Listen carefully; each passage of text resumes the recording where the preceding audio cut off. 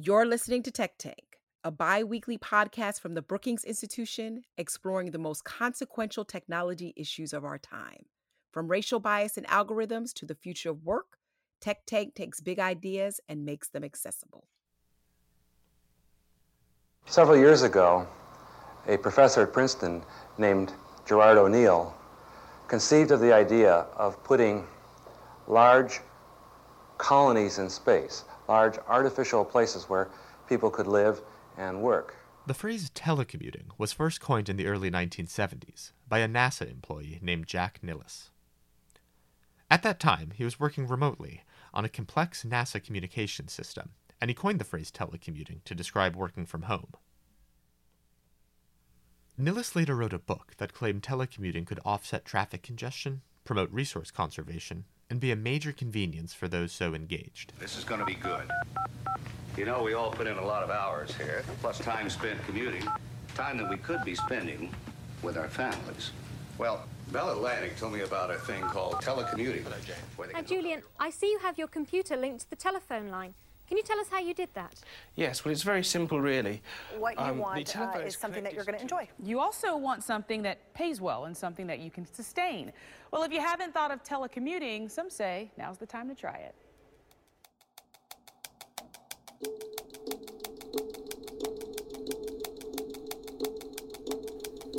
By the early 2000s, more than 37 million Americans were teleworking, and the concept had effectively taken off. Teleworking is becoming more common for many professionals, but the advantages are not limited to just reducing carbon emissions from driving to work daily. In addition to the societal and environmental benefits, CEOs of major companies claimed it increased productivity and offered greater flexibility for workers.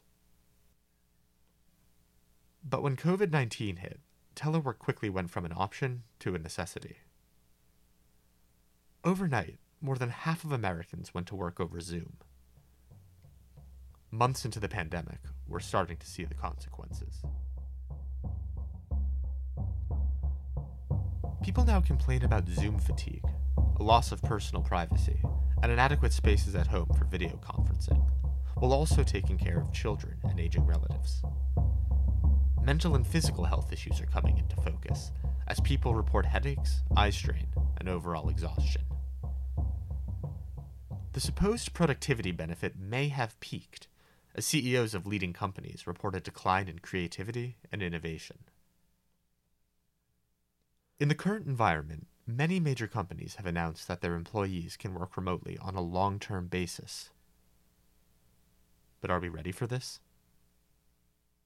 Thanks for joining our podcast. I'm Darrell West, Vice President of Governance Studies at the Brookings Institution and co-author with Brookings President John Allen of a book about AI entitled Turning Point: Policymaking in the Era of Artificial Intelligence.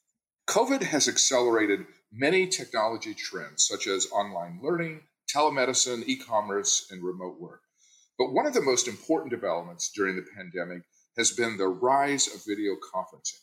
With restrictions on travel and concern about personal health, many people and organizations have embraced online platforms such as Zoom, BlueJeans, WebEx, Skype, and Teams.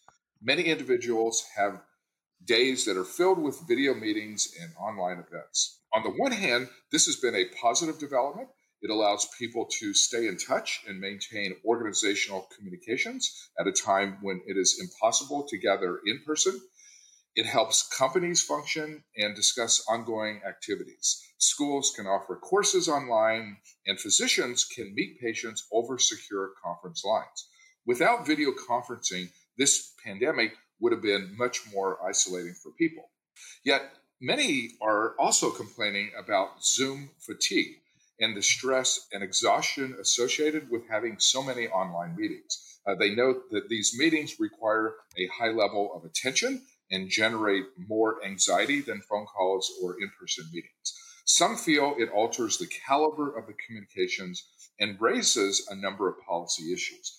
All of this raises the question of how to cope with Zoom fatigue. To discuss these issues, we are pleased to be joined by two distinguished experts. Nicole Turner-Lee is Director of the Brookings Center for Technology Innovation and a Senior Fellow in Governance Studies. She is an expert on technology policy and is writing a great book about the importance of digital access. John Villasenor is a non-resident senior fellow in governance studies and a professor of engineering and public policy at UCLA. He is the author of a recent Tech Tank piece entitled "Zoom is Now Critical Infrastructure, and That's a Concern." So I want to start with Nicole. You are in hot demand as a public speaker. You have endless Zoom calls to speak with colleagues at Brookings webinars and at external events. How would you describe your feelings about all these Zoom calls? Well, thank you, Daryl, and hello, John. How would I describe Zoom? I'm not going to use an expletive for this podcast because I'm a polite young lady. But I would say when it first started out, I was excited. I mean, I cut my commute down for over, an hour driving to the office or hour and a half taking the train. I'm able to do things that I wasn't able to do before in terms of managing my time at home. But at the same token, I'm tired. I'm exhausted. I think we do more meetings via Zoom than we've ever done before in life. And I think of that, Daryl, when you talk about the convenience of being able to pop online. For many, it's an opportunity to sort of seize the moment of your time. But just in terms of my Zoom fatigue that John wrote about, I find when I'm doing panels, for example, that what once took an hour for prep now takes 4 hours between the logistical setup, the panel prep, in some cases, the recording, and some folks are asking you to come back and do Q&A. And while I think on the one side, this is fantastic because this is such a great way for policymakers to accelerate response to public opinion and general issues facing the world. But I also think that without some level of self-care, that many people are going to be even further fatigued and exhausted as a result of not leaving that one particular space in their room and in their house to actually do these calls. So I like it. It's sort of a love-hate, Daryl and John, but I can tell you one thing. There are some days that I don't even want to see the word Z on my computer at all.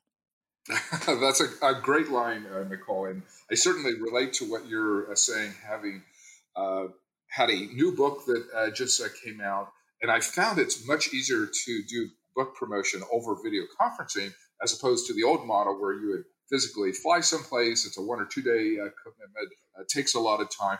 With Zoom and these other platforms, you can basically do a 60-minute webinar with a group across the country or even around the world, and then move on with the rest of your day. So definitely much more convenient. And John, I know that you do lots of events as well, and you spend a lot of time on video conferencing. You also teach at UCLA, where many classes are being offered via video conferencing. What has been your experience? How is Zoom affecting teacher performance and student learning? Well, that's such an interesting and important question. And I've got a perspective not only now from last spring, but also, of course, if our classes this fall are on Zoom. I think there are probably more downsides than upsides, but there are some upsides. First, on the downsides, one obvious challenge to teaching by Zoom is that you can't read student reactions particularly well. One of the most effective tools, I think, for good teaching in the classroom is for the instructor to really be looking at the expressions of the students in the classroom. Do they seem to be getting it? Where are they looking? Are they paying attention? Do they look confused? Do they look interested? And when all of the students are simply sort of portrayed like as small squares in a grid on the screen, there's really no ability to do that. And even if there were, not everyone has their video on. We also lose a lot of the dynamism of the in-person interactions that you have in a class. You lose the ability to, for example, show a PowerPoint or visual on the wall in front of the class, while also having the students be able to see you. Of course, on Zoom, we can screen share, but then the students just see the screen, and then the speaker, the instructor in this case, just becomes a little square on the side.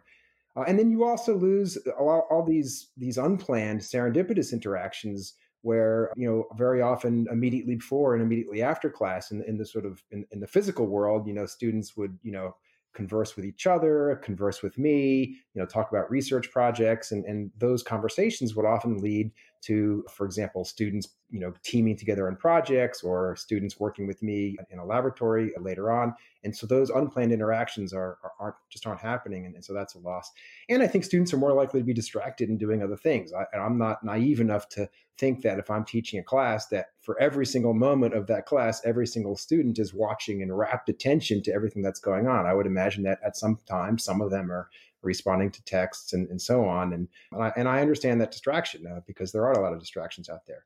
One thing I'll say is I'm teaching a class with 80 students now, and I taught a class with about 25 students in the spring. And I'm doing my best to make the class with 80 students as interactive as possible. And I think it's been going well, but it's certainly the case that a smaller class, a class where you can actually see every student on the screen at the same time, the loss is smaller when you're with the smaller class than with the bigger class.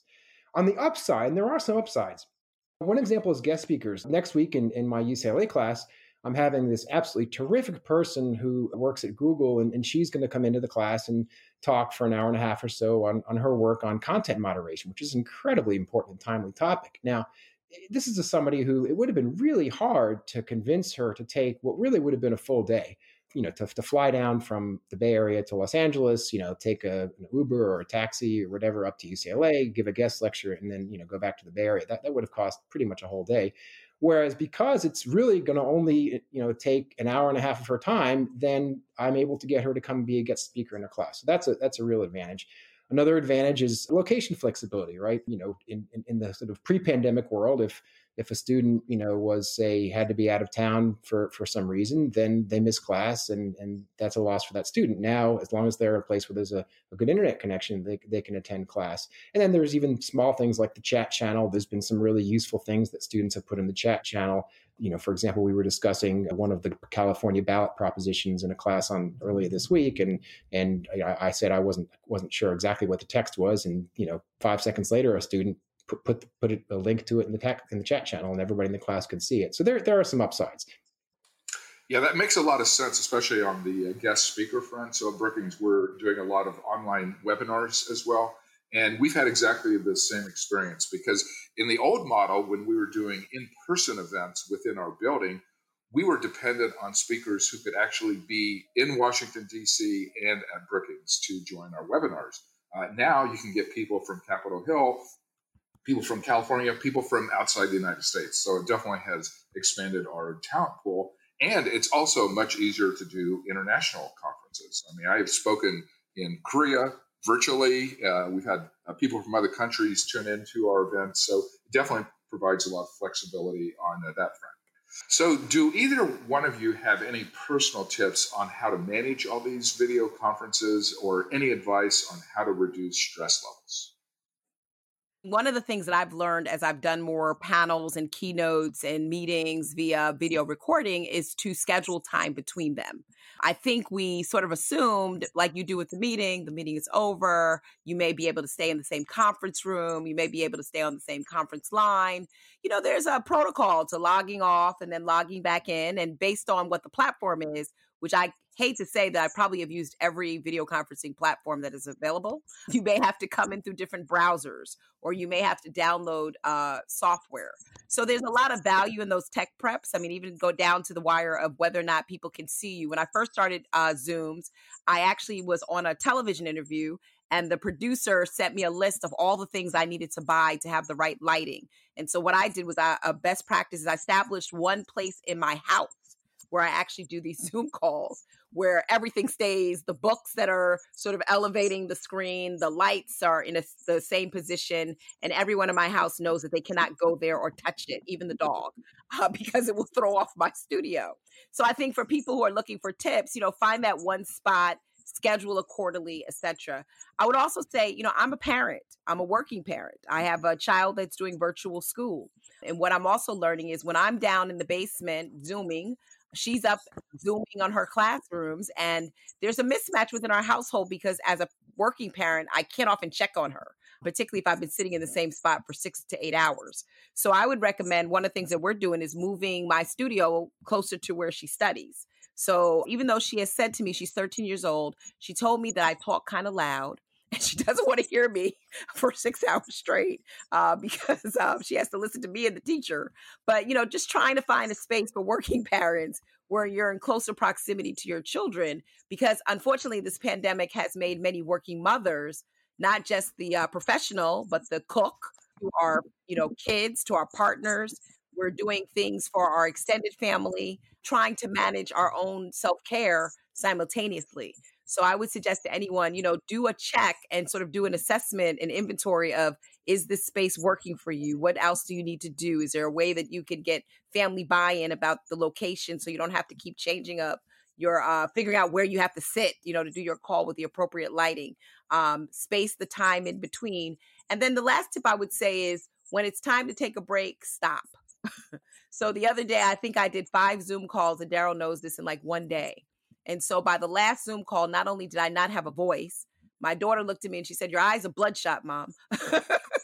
And on top of that, I was exhausted.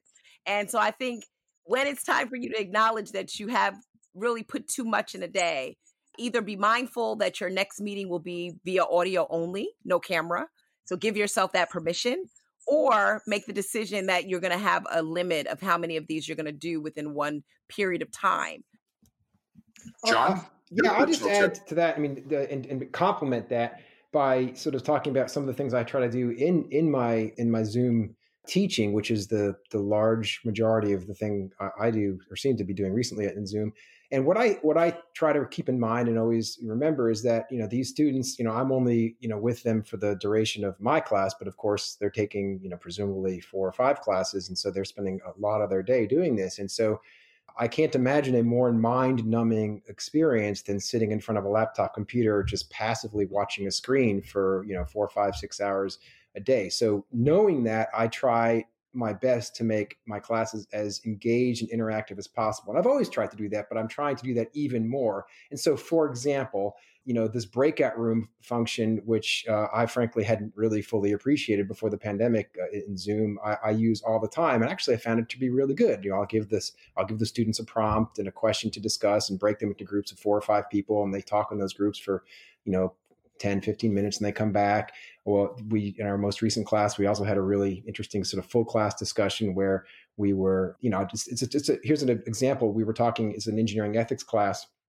And one of the things that I did is I had them read Martin Luther King Jr.'s letter from Birmingham jail. And one of the exercises we did is I had a couple of 4 or 5 short excerpts from that, and we just had different students from the class volunteer to read those excerpts to the whole class, and it was a really powerful way to engage with that incredibly important content. And I would like to think that by having students as full participants in these classroom sessions, that it helps both make it more effective for learning and also less stressful and less fatiguing. Yeah, I agree with all those suggestions. I also am trying to take more breaks between sessions just as a way to manage the schedule. I am having to drink a lot more water, which is always a good health practice anyway, but just I'm talking more. And so I do have to think about my voice and how to maintain that. I'm also just trying to get more organized about the calls. Like I've set up a speaking file folder in which I put the login information, the password, because when you have days with multiple Zoom calls and sometimes they're back to back, like you don't have a lot of time to be looking for that information. So if you have it all in one place, it just makes it easier. And then the one advantage that I've discovered with a Zoom meeting is it's much easier to sneak out of that meeting, like maybe 5 or 10 minutes early than it is like an in-person meeting where it's very noticeable if you're getting up from the table and exiting. So video conferencing actually allows you to cut short some meetings. Do you think this development is a short-term development for the duration of the pandemic, or has our landscape permanently changed and video conferencing is going to be the norm of the future? That is one of the most important questions. It's still early days, unfortunately, I think, in terms of understanding how the pandemic is going to reshape how we interact with one another generally. But in relation to universities, I think at least in the short term, the days of being able that in a position where we can require students and professors and teachers to be in the classroom are over. And the reason that's hard is that I think there is one hopes, going to be a return to at least quasi-normalcy where we do have some people in the classroom. And it's a huge challenge because it's really hard to optimize teaching when you have people who are both in person and online at the same time. In other words, if everyone's in the classroom with me, I can teach one way and I can optimize knowing that we're all sharing this physical space together. But in doing so, if there's, a handful of people who are just watching it online, they're going to have, I think, a substandard experience relative to the people who are in the room. On the other hand, if I optimize for an online format and I'm doing it in front of a group of people who are also in the room, then those who are in the room might think, well, gosh, why am I taking the trouble to sort of trek over to this classroom if, I would have had just as good an experience online? So I don't know how we're going to work that out, because I think, again, you can optimize for one and not the other. But when we do have both, I'm not sure what the solution is going to be. Yeah, and I agree with that. And I love what you're talking about, John, because I want to kind of break it down in 3 layers, because I've had 3 generations of people in my household who are now all virtual, right? So for my 13-year-old who is in 8th grade, this is really tough for her. There are times that I've run up to, from my seat to run up to check on her, and she's literally laying in the bed, or she's got blankets over the, 3/4 of her body, trying to figure out what is going on. And I think that poses a challenge to young people. She's a very social child, where, being on a computer and actually looking at the teacher. In fact, I was up late last night going through her progress report and having conversations with teachers because even the parental engagement is different. Whereas before I was able to see what was she bringing home, what was she struggling with. Now, the conversations I've had with 2 teachers last night is I'm concerned with this is not working for her learning style. And so I think, Daryl, to your point, if this goes forward for the K through 12 population, we're going to have to really think about this, because there are going to be some kids who require more in person, some kids who do relatively well, online, and some kids who could do a little bit of both. But I think at the end of the day, most parents of kids of this age are kind of frustrated because we didn't feel that we would be thrust into a homeschooling position. But, we are here, and I'm sure that there are going to be schools that are going to continue to do so with regards to virtual education. Then you have this piece where my son is in college. And so he's been there since August, and all of his classes are actually online. So what they do is they take the classes from within their dorms. And he has a roommate. And I asked him the other day, how is he managing that? He said, well, it works out perfectly because my classes are in the afternoon and my roommate's classes are in the morning.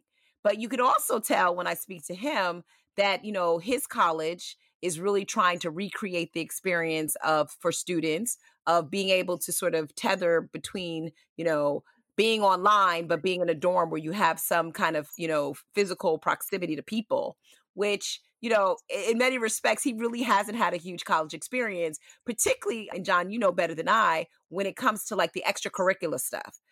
Greek fraternities and sororities are not necessarily doing the type of traditional, invitations or informationals about that. There are certain clubs that have not necessarily been enacted that he's not been able to join. So he just told me, like my daughter, well, I've been doing journalism as sort of a after hour thing, and I love it. But that's something that's very much, tied to what you can do on the computer versus a sport. And then I think for adults, I think that this is a convenience for working parents who have had a long commute. It's a great opportunity for people who are in particular industries to sort of manage their time differently. But I do worry, without the values incorporated in companies around when is the good time to log off, or the lack of expectation that you'll be online for the whole duration of the 12 hours, 24 hours of a day. When do you start the workday? When do you end it? I do think that those are going to be some concerns in the workplace that may come up. And so I think going forward, as we look at the long-term viability of this, where there are cost savings for companies to sort of not have the real estate expenses, we sacrifice stuff. And I think based on where we are in this ecosystem, it's really important for us to see what may be some of the mental health consequences. It reminds me, as a sociologist, the last thing, of Robert Putnam's book, Bowling Alone. And so I feel like we're all on these Zoom calls and we're all interfacing with digital, but in many respects, we're alone when we're actually within the verticals of these areas in which we work, learn, or interest groups. So just something to think about going forward, that I think we need to be really careful about ensuring that the institutions that are using this also come up with a set of values and expectations to allow people the same type of personal care experiences that they would have if they left their home to work and then they returned back. That is an important point. And I think people also are wondering how Zoom alters the nature of communications. Will human interactions be different in the future as the world moves towards video conferencing? What may be lost if that becomes the common norm? I can chime in with some thoughts on that. I think just an incalculable amount is lost. And you think about, we're social beings. And if I think about my own personal and professional, relationships, so many of those relationships started spontaneously. In other words, when I, without having been planned, for example, people I now collaborate with professionally who I only started talking to because I happened to be standing next to them, out in a hallway during a break in a conference. And that, of course, never would have happened if things were online. And so I think that's, a profound change in how we kind of interact. I also think, as much as I, certainly don't miss, sitting in the airplane boarding area and hearing the announcement that the flight is delayed because of some issue, I do miss, I think the mere fact that it actually takes some time and effort and expense to physically convene increases our motivation and desire to sort of make those physical convenings worthwhile and to get as much as we can out of them. And the investment is obviously a lot lower if all I have to do is open my laptop and click a link and go on Zoom. So I think that is important as well. And I think also, this is something way outside my area of expertise, but I've heard from others that it's an issue and it strikes me as incredibly important, is the longer this goes on, the more you have, people in the K through 12, children who are kind of becoming educated and growing up with this as their new normal. And I don't even think we can comprehend how that might reshape how they see the world if this goes on for too much longer. Yeah, I agree. Like I said, I have a 13-year-old upstairs who goes back and forth. I mean, she's an A student, but this is tough, and I was talking to a friend of mine whose daughter is more introverted than mine, who said she absolutely loved it. She's all virtual and she loves the fact that she doesn't have to go anywhere. But both of us were concerned about both of our children, in terms of their ability to have the mental capacities and faculties in terms of what the world will require of them. And I think at the end of the day, John, on your point on learning, I think we do have to think about the impact of all virtual. I mean, I'm a big, big fan, evangelist around the power of technology, but I do worry that if teachers aren't picking up on the cues that you discussed, John, or understanding that kids are different types of learners, that might be a challenge going forward, particularly if you have a child that has a multiplicity of factors when it comes to engaging them in learning in some way or form. But we do have this challenge of a pandemic in front of us. So there's very little that we can do right now. But I do also worry on the social front. So I have to tell you, I haven't seen my mother in 7 months because she is in New York.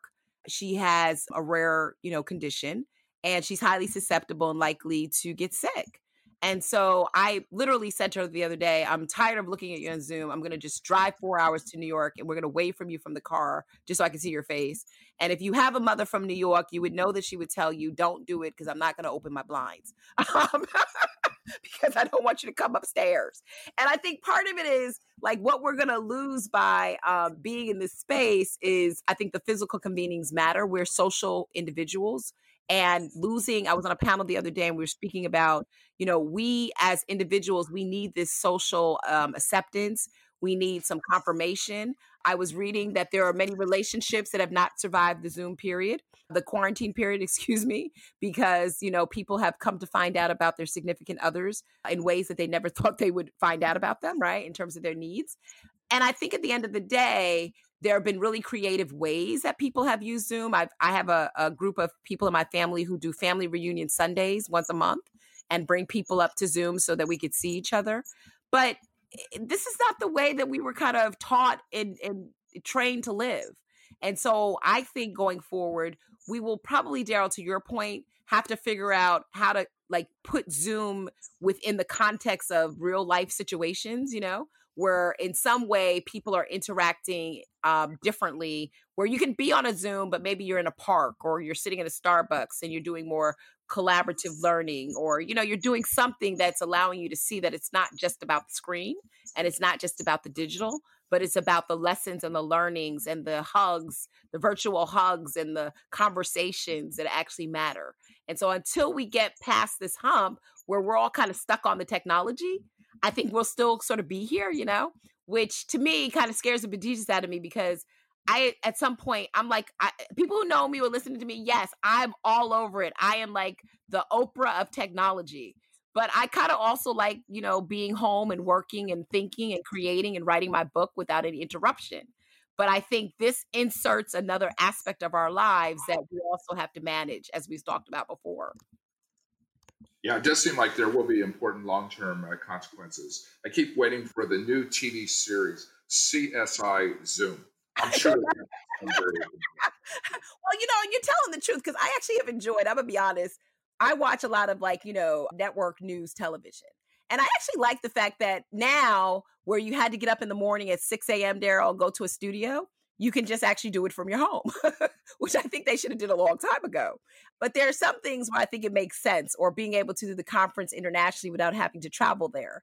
But just think about all the times that you did take that 10-hour trip and all of the experiences, and as John said, all the people you met. So there's several policy issues raised by the widespread use of video conferencing. One is cybersecurity and concern over hacked calls or compromised conversations. How big of a problem are these issues, and what should we do about them? So this is such an important issue. It's one Daryl, that you mentioned that I've written about. First of all, there's this almost complete, as far as I'm aware, reliance on Zoom. I mean, obviously, I know there's Microsoft Teams and any number of other platforms, but at least in the higher education world, it seems like everybody's on Zoom. And if there's a backup plan at my university, I'm not aware of it. And maybe someone's got one somewhere, but I certainly, frankly, wouldn't know what to do if I tried to log on to teach my class, one day and Zoom was down. And so there's an enormous sort of kind of single point of failure problem that I think most of American higher education and probably a significant part of K through 12 education and quite a bit of corporate interactions are tied to. There's also an interesting kind of tension that's arisen with Zoom. As you know, of course, it's easy there's a record function, and if you press it, then you can record. And so I've come under some pressure to record my classes at UCLA. And there's some good reasons that people might want to do that. For example, if we've got some students who, because of the pandemic, can't travel and are in a time zone where it's 2 a.m. or midnight at night or whatever, when I'm teaching my class, you can reasonably understand why that person might not want to be sort of forced to attend in real time. But I haven't. I've said I'm not going to record my class, and because there's a downside as well. And for example, one of the things that we are talking about in this class is censorship by authoritarian governments of the digital ecosystem. And I think it would be hard to have that conversation and have students frankly voice their views on that if they knew those discussions were being recorded and archived on some UCLA server somewhere. And so I think for me, I've made the decision that the advantages of aiming at least to preserve the possibility of spontaneous discussions that at least I'm not recording. Of course, I can't physically prevent someone else in the class from recording them, but at least I'm not affirmatively recording them. I think that outweighs the flexibility of being able to go back and access the class later on. But in saying that, I recognize that that's, other people could find, could view that differently. So it's the privacy issue, the cybersecurity issues, these are all really important concerns. John, that does raise an interesting point in the sense that 20 years from now, some of these young students are going to be running for public office. And we know everybody goes back and looks at their background. What happens if these Zoom calls are online and were recorded, and that becomes a source of opposition research? That could be the scandals of the future. And in fact, I have a Chronicle of Higher Education piece that I published, ironically, just before the pandemic. I think it was January of 2020, where I said, here's why I don't record my classrooms. And I raised exactly that point, because you can imagine, of course, if Zoom recordings existed of, Joe Biden college days or Donald Trump's, college classes, there would be people poring over them trying to find the slightest nugget of anything they said that could be, used, mischaracterized, taken out of context, used against them. And, And, classrooms aren't sort of formally private spaces in the sense that there's no non-disclosure agreement, in place that prevents a student from saying, what another student said in classes. But there's something there that, the fact that it's not being recorded normally gives students a higher degree of comfort in talking. And if we lose that, that information certainly would be mined later on. And these universities, by the way, they say that these recordings are only retained for the duration of the academic semester or the academic quarter, whatever calendar they use. But I'm frankly a little bit suspicious about that. I think that once these recordings get created, they're probably sitting in some server, for far longer than many people would be comfortable with. I now ask people if the session is going to be recorded, or if they do not explicitly say the session is going to be recorded, I want to make sure there's permission. And there have been different groups that actually send you now disclosures and consent forms, because now it's not just the recording of the session, but the use of your image, right? Or the use of your opinion, because what we're not quite, understanding as we do these meetings, that a lot of what the content we're creating on Zoom lands up someplace, right? It lands up on the company website. It may land up on social media.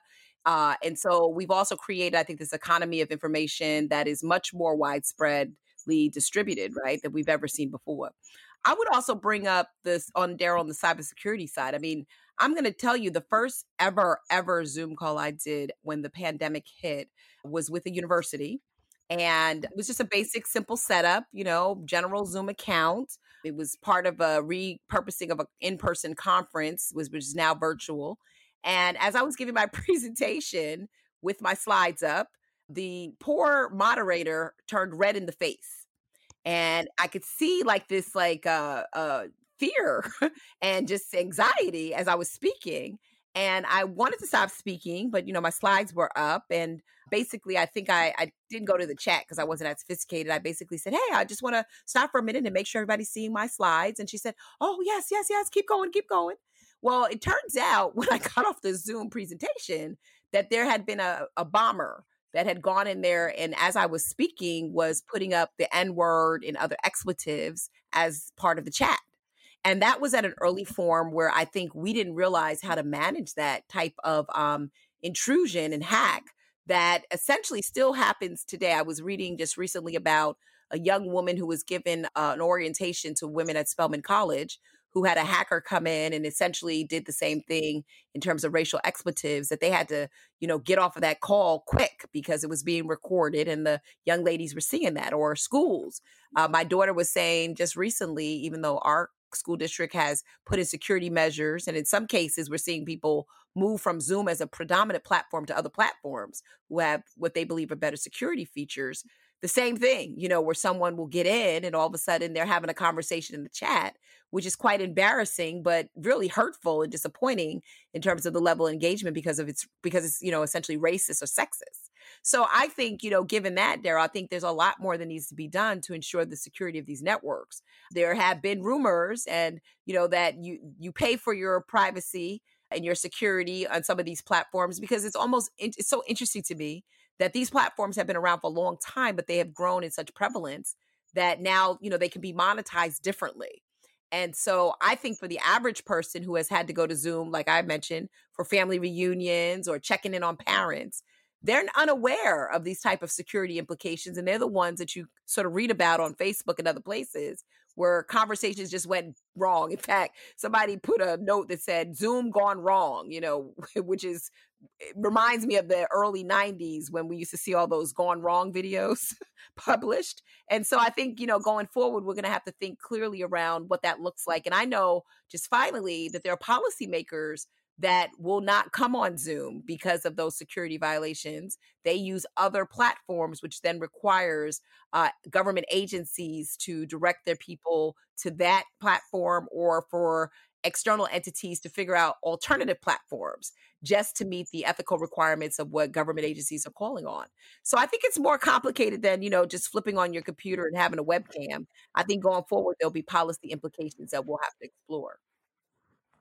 I mean, it is shocking that something like that can happen, and I'm sorry that you had to go through that personally, but it does show we do need to take cybersecurity much more seriously on all these video platforms. Another problem is digital access, in that some people have access to high-speed broadband and video streaming while others do not. What can we do to narrow that gap and bring the benefits of digital technology to all Americans? Well, I would just say this. If people read my book, they would understand that closing the U.S. digital divide should be an imperative. The book, which is coming out through Brookings Press next year, is all about, the digital invisibility. The title is Digitally Invisible, How the Internet is Creating the New Underclass. And what I find so interesting is when I talk about the new underclass, as I was doing research throughout the country around the digital divide, it wasn't so much the typical actors that are disenfranchised. It's the farmers. And now, Daryl, to your point, sometimes I'm on Zoom calls with really affluent people who are stuck in their frame for several minutes because either where they live or where they are actually at that moment in rural America, or the fact that they may live in an urban area and just not have great bandwidth to hold these conversations, really amazes me because often I'm on these digital divide panels and that person will say, I guess I've actually experienced the digital divide and what it feels like to be frozen in time in a digital ecosystem. And so I think more needs to be done to continue to raise the resiliency of these networks to accommodate these high bandwidth applications. And we know we've done quite well over the course of this pandemic. I mean, we haven't had any major shutdowns, reminiscent of the blackout in New York and other places where the grids were overly extensively used and not able to accommodate the demand. But what we are seeing is that equity matters. It can go as far as a kid not having home broadband access to something that a reporter pinged me on, which is a kid not having the appropriate background where they should be able to purchase or get access to Zoom backgrounds that sort of disguise their home conditions.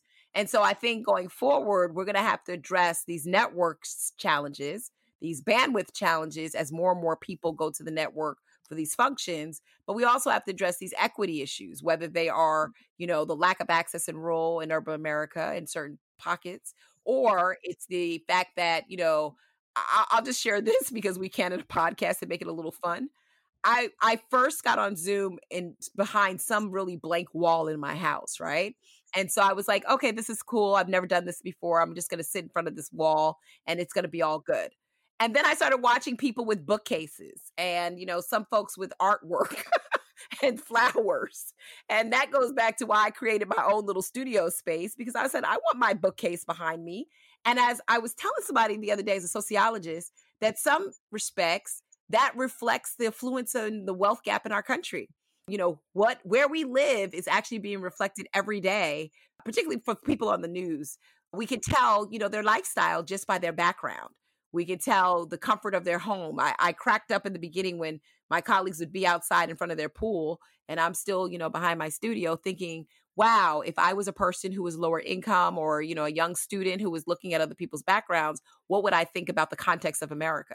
And so you guys know, I always think this way. I have to stop, right? Get out of my head.